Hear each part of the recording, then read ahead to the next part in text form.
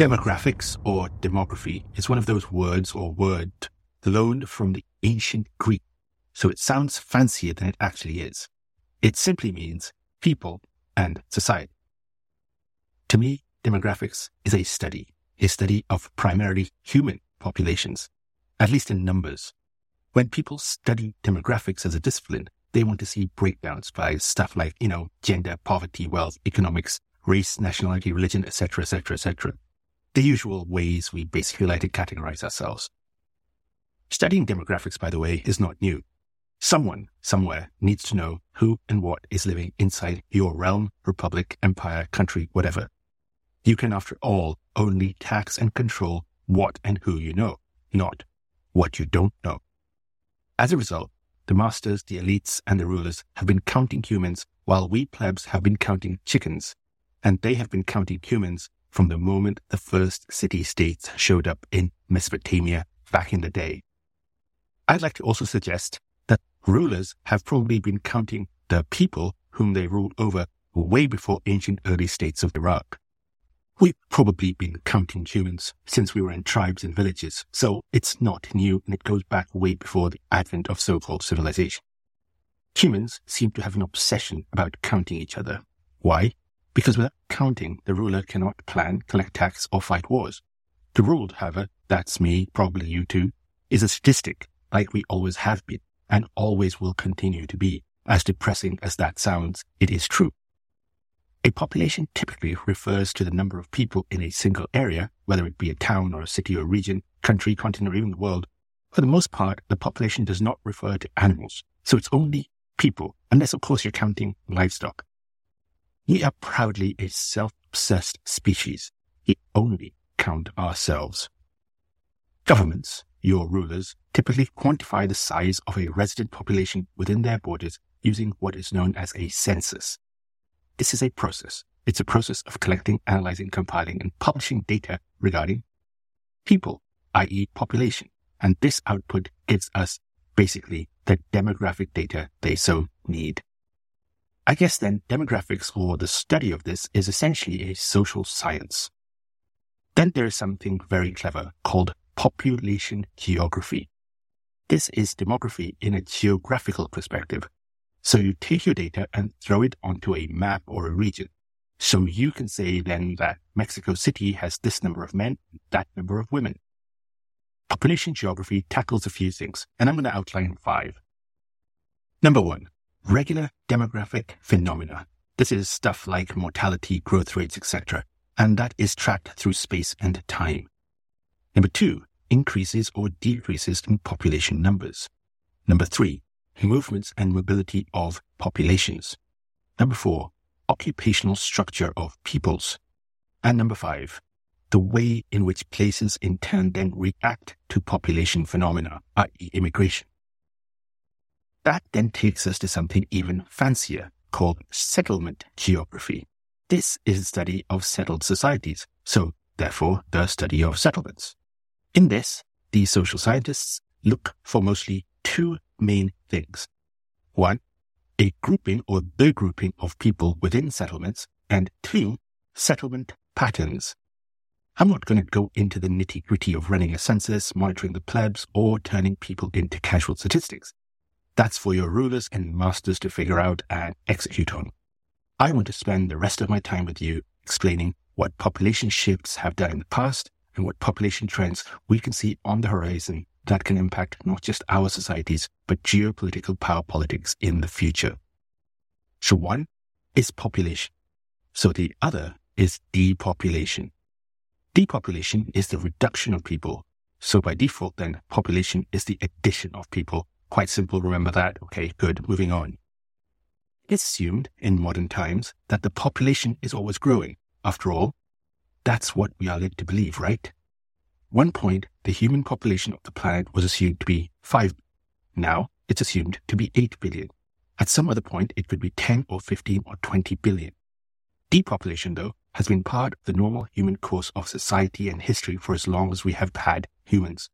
Apart from the last 100-odd years, and because of modern medicine, hygiene, and fossil fuels, we've had and seen depopulation. it would not be unusual, for example, for someone in France in the year 1000 to walk past ruins of a more previously advanced civilization, say that of the Romans. Indeed, depopulation happened not just because of human-induced war, it also happened due to a natural calamity or something else entirely. The growth of these humanoid numbers in the recent past is actually quite staggering. I'm looking at assumptions here. As of today, January 2023, we have about roughly 8 billion people on the planet. This is a number that includes net births and net deaths. I'm honestly not sure how they actually go around counting and calculating all this, but I'll go with it for now. 128 million odd births in 2022. 64 million deaths in 2022, meaning 64 million population growth in 2022. To me, growth happens when parents, two humans, copulate and reproduce the species. But having one offspring simply replaces one of the two parents. Having two children replaces both parents, but keeps the population the same. It's when you have 3 or more kids that you add people to the ecosystem. No children or one child reduces the population. All right, where are we today? I want to look at some interesting country demographics, what it would mean for us in the future, and how it impacts global geopolitics in the future too. And I'm going to look at 17 countries, and they are China, India, Russia, Bangladesh, Nigeria, Egypt, South Africa, Germany, USA, Sweden, Mexico, Brazil, Indonesia, Japan, Iraq, Syria, Libya. Now, the information I'm about to provide is a bunch of numbers, so you may need to pay a little bit more attention than usual to keep up with me. The numbers are fascinating. A disclaimer first though, who really truly knows exactly the numbers of people out there? And I am sure that as you go further back in time, the data gets worse and not better. Population growth rates, too, you'll need to take with a pinch of salt. No one really truly knows this data. So use this information that I'm about to provide you with a nice big grain of salt. But ultimately, it does provide us with trends and can set us up for an understanding of what population and politics and geopolitics and everything about humans would look like in the future. Because human history is all about humans, right? Without humans, there is no human history. So we're going to start with Libya. Libya's population is supposed to be at 7 million now here in early 2023. In 1960, it was 2 million. However, due to the NATO bombing efforts and the subsequent civil war and now failed state situation over there, Libya actually depopulated. Growth rates fell from 3.39% in 1980 down to 0.88% in 2015. Syria, about 18 million people there as I talk to you. That's up from 4 million in 1960. This country has also seen foreign intervention and civil war. Population growth rates in 2007 was 4.2%. In 2017, it was minus 2.27%. That's massive depopulation. Death and migration contributed to it. Iraq, about 7 million people in 1970. Now it's 40 million. Again, like the aforementioned two countries, this one has seen 2 invasions, 1 occupation, and 12 years of sanctions. Oh, and even before that, a brutal decade of war against Iran, its neighbor. In 1970, population growth rate was 3.5%. In 1985, it was 2.41%, and this is in the middle of the war with Iran. During the sanctions regime, in say 1995, the growth rate again went up to 3.12% in 1995. In 2004, 1 year after the US invasion, the growth rate fell to 2.61%. In 2008, the growth rate was down to 1.7%. This was at the height of what the US called the insurgency, but what I call a civil war. Now, I want to look at some countries that have not had civil wars, starting with Japan. And Japan is really interesting. In 1960, Japan had 93 million people. Today, it has about 125 million people. However, and this is a critical point, growth rates in 1970 was 1.38%. but it's been declining ever since. Growth rate in 1990 was just 0.36%. In 2000, 0.16%. In 2010, no growth at all, 0%.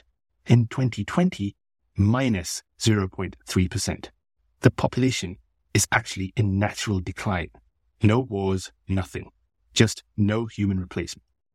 Eventually, the population will age, and the population of Japan could and likely will collapse. The median age there is 48 years old. You can contrast that with Indonesia, whose median age is just 30 years old. The population in 1960 in Indonesia was 87 million. Now that stands at 273 million. By the way, Indonesia, with that count, holds the fourth largest population in the world. In 1970, the growth rate peaked at 2.75%. Today, it's at 1.1%, and it's also gradually in decline. The population of Brazil in 1970 was 70 million, 212 million in 2020. However, like Indonesia, its population has also been gradually in decline. 2.93% growth in 1960. By 2020, that growth was just 0.72%. Isn't it amazing? Mexico next. In 1960, 37 million. By 2020, 132 million. That's a lot of people. However, here too, the growth rate is apparently in gradual decline. It's just over 1% in 2020. Sweden next. I know I'm jumping all over the world here. So Sweden has a really odd experience. It's a country with a tiny population, just 10 million people today. That is, though, up from just over 7 million in 1960. Population growth rate in 1960 was 0.62%. Then it went slightly up to 0.84% in 1970, dropping to 0.04% in 1982. That's pretty much flat. And then oddly jumping back up to 0.71% in 1992. Then dropping back to 0.2% in 1998, before jumping back up to 0.83% in 2010. In 2020, it was back at 0.63%, roughly about the same as it was back in 1960. So it's been pretty flat. For the United States, the population in 1960 was about 186 million. In 2020, that was at 331 million. The US, with that count, is the third most populated country in the world. The median age in the US is quite high, 38 years old. Even here in the US, the growth rate was at 1.6% in 1960, and it's only 0.5% by 2020. That too is a significant decline in the US. Germany next. 85 million people today, 73 million in 1960. Like the Swedes, they have had a topsy-turvy up and down growth rate as well. 0.79% in 1964, negative 2.3% in 1982, positive 0.59% in 1992, minus 0.26% in 2008, then a plus 0.57% in 2007. And I wonder if a lot of that is because Germany let in about 1 million plus refugees from the Middle East at around that time in 2017. Then again, those numbers indicate at the most a flat growth rate. Next, South Africa. Today, South Africa has 61 million people, but back in 1960, that was just 17 million people. 0.53% was the growth rate here in 1992, when around the time apartheid ended. In 2020, several decades after apartheid ended, that was down to just 1.28% here in South Africa. The median age there is just 27 years old. Egypt. While in Egypt, the median age is just 24 years old. 26 million people were there in 1960. In 2020, the population in Egypt is at 107 million. In 1960, the population growth rate was 2.78%. Interestingly, though, here in Egypt, it had declined down to 1.94%. Again, the trend, like Indonesia, is downward. What about Nigeria? Here in Nigeria, 45 million people in 1960, while in 2020, that number is 206 million people. That's an astounding increase. That's a growth rate in 1960 of 2%. In 2020, that's 2.58%. Yes, that is certainly up. But it's notable too that the growth trend line for Nigeria remains flat or trending, edging slightly downish. Oh, and interestingly, very interestingly, the median age in Nigeria is, guess what? It's just 18 years old. That's right, just 18 years old. Imagine then the number of people that are actually under the age of 18 to get that median age of 18. All right, next up, Bangladesh. Population in 2020 is 169 million people. In 1972, at the point of independence from Pakistan, it was at 66 million people. The median age is 27 years old. Growth rate is interesting here. In 1967, while still East Pakistan, the growth rate was assumed at 3.28%. During the wars of independence, the various genocides and mass migrations into India, the growth rate collapsed to 1.52% by 1972, jumping back up to 2.76% in 1979. But by 2020, that growth rate declined to just 1%. So again, the trend line is downward. Russia. Russia has 119 million people, or at least had 119 million people during the Soviet Union days. In 2020, 146 million people. That number has been reasonably flat since the end of the USSR in 1991. The median age in Russia is thought to be around 39 years old. The population growth rate was 1.35% in 1960. It went down to minus 3% in 1999. That was during the depths of the 1990s economic collapse. In 2020, Russia edged out just a 0.04% growth rate. That is pretty much flat. China's population in 1960 was 660 million. That's despite all the chaos of the Century of Humiliation and the Mao era. So much so that it was 1 billion by 1980 and 1.4 billion by 2020. The median age in China is 30 years old. Growth rate is interesting. In 1952, growth was at 2.79% despite that civil war and under Mao. But in the 1950s, say 1956, that growth rate had dropped to 1.49%. Then in 1970, jumped to 2.68%. In 1980, they introduced that one-child policy. The population growth rate then went down to 1.42% in 1980, but then jumped to 1.93% in 1988. In 2015, the one-child policy was scrapped, but the population growth was still just 0.39% in 2020, with the trend line going downwards. Finally, India. India's population in 2022 was about 1.4 billion, close-ish to China, but was still number 2 after China in 2022. It will likely go past China pretty soon, possibly in 2023 or 2024. The median age is 28 years old. In 1960, the population was 450 million. That's a huge jump, by the way, from 450 million to 1.4 billion. The growth rate in 1960 was 1.98%. In 1974, the growth rate peaked at 2.36%, but has since declined in the years following that to 0.99% in 2020. Growth trend, however, remains downward in India as well. As I mentioned already, the numbers, I guess, we can't 100% rely on. They exist, they're trends. Who really knows what the population of Nigeria was in 1960 or that of Bangladesh in 1972?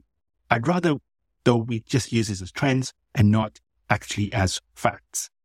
And if we do that, then what are these trends and what are these indicators? And I can think of 5. Number 1 is ample, first of all, number 1, and I want to be clear about this, that there is ample space to have more people on the planet. Countries like Russia, Canada, the US, Argentina, Australia, New Zealand, Chile, among others, are relatively empty.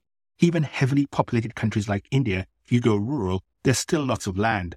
The question, of course, is, does the Earth have enough water, food, and fossil fuels to sustain all these humans? Number 2, the population numbers peaked somewhere between 1970 and 1999. But we're seeing growth rate decline as a whole since then. Sure, there are certain pockets where people are increasing, but overall, there seems to be some depopulation going on.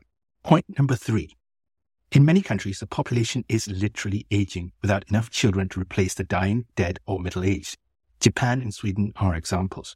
Number 4. Some, especially in Africa, say Nigeria or the Democratic Republic of the Congo, the population is actually going to go up. And lastly, depopulation's benefits include, and there are benefits, less pollution, less wars, less need for water, less need for food, and less burning fossil fuels. So less people is actually a net benefit. Geopolitically, the implications can be interesting.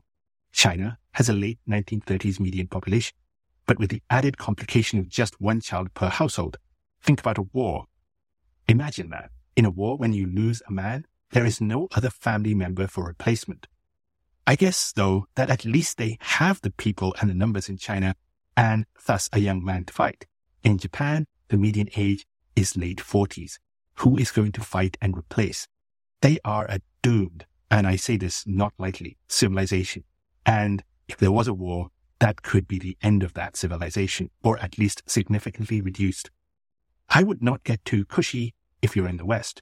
In case any of you are sitting in Berlin or Stockholm, for example, you should be thinking about having more children. Europe is in a similar situation to China with a declining growth rate and a late 1930s median population. By the way, the United States is in a similar-ish situation. But at least the US and Europe get both legal and illegal immigration to address that depopulation. Though having said that, once you repopulate with immigrants, it's a whole different ballgame. Everything changes. Japan is too coy about immigration, and that keeps civilization intact, but it reduces the race and civilization of the planet ultimately if trends continue downwards. Another observation I'd like to make with this whole immigration to the US or Europe thing is that if the global population in general is depopulating, then replenishing with immigration is a very short-term solution. New immigration also changes the look and feel of the place these people are moving to. Looking at median ages. For the US, Europe, Russia, or China to fight and win a war, it really needs to be fighting that war right now, or at least in the next 15 years. As the population ages, the chances of fighting a war that needs sheer manpower who are young and not just bombs and drones, i.e. a real war, a war of attrition, becomes limited or impossible to execute. You can't really put people in their late 30s to fight a war. They have to be 18 to 25 years old. That's the meat grinder. Big manpower will ultimately come from sub-Saharan Africa, India, and some parts of the Arab world. But then again, there too, the trend could ultimately be flat or long-term declines. So what does that mean? You don't have to look far. Just look at Japan. Japan is you, Russia, China, Europe, USA in the not-too-distant future. If you are Mexico, India, Brazil, or South Africa, then look at Russia, Europe, USA, or China. If you are Nigeria or the Democratic Republic of the Congo, then look no further than India to see what's coming. Overpopulation is not a good thing. It means less opportunities. It means too many mouths to feed. It means lots of localized environmental pollution. That said, underpopulation will leave you open to simply not enough people to execute on stuff like infrastructure, supply chains, industry, business, government, and so on. In other words, society could collapse. You could have entire cities and towns that have nothing but empty buildings. Your neighborhood will have some populated and other empty homes. In your old age, there will be no young people to look after you. A close examination of Japan tells you how they have ingeniously developed technology to keep lonely people company via AI and lots of robotics that just do stuff for you. Young people will have to keep lots of options open to them to keep them busy because society will have been built for triple or quadruple the population that there currently is. So imagine a place where you've got all this infrastructure and just not enough people. A human population decline is, of course, a net benefit for the planet and the animals. But that said, it is also a good thing for humans. Although I think the planet could support another several billion people, I reckon for individual countries, it will likely help them in the long term to have some depopulation. Now, let's assume all these trends continue, and we can assume maybe 50, 100, 150 years into the future. China in 2073 could drop to 1.2 billion people. In 2123, it could drop to 800 million people. And in 2173, maybe down to 700 million people. That gives Chinese civilization certain continuation and gives them ample time to recreate the civilization via regular human copulation or via some kind of biotechnology. The US, I think, with immigration can be like China and survive, but with a completely different racial makeup. It won't be the European heritage country that you see today. I think the population will rise a bit in 50 years, but in 100 years, say, it might remain flat, and in 150 years, slightly decline or maybe stay flat. My guess is never more than 400 million people in the next 150 years if trend lines continue and immigration remains contained. India, I think, will rise in population. It will go to 1.8 billion in 50 years, maybe touch 2 billion in 100 years. But India will be the source for emigration of people to depopulating lands. So I reckon the population will decline in 150 years back to what it is today, 1.4 billion, and then eventually rest on 1 billion even further ahead from that. Like India, many African countries will see depopulation as overpopulation will force people to move to places with less people and more land. Clearly, international borders are currently an issue, but I think low population counts will eventually need new people. Now, everything I've thrown at you are simple guesses based on current trends. I've literally thrown a dart into the air. I don't know. Something else could happen. Some country somewhere decides to have many children and you create a boom. No idea. But I do know that history tells us that depopulation is part of human history and should be expected. Think about it. In 2023 and last year in 2022, many industries, even in the US, that had etched out a growth population saw lack of workers and many open positions for jobs. That's an indicator. There are other reasons, of course, for lack of workers, but a lower population in the workforce than the ones retiring is a major factor. Eventually, this will become more obvious and more profound. Still several years away, but the trends are there. And this is all very real and incredibly fascinating. Certainly worth keeping an eye on.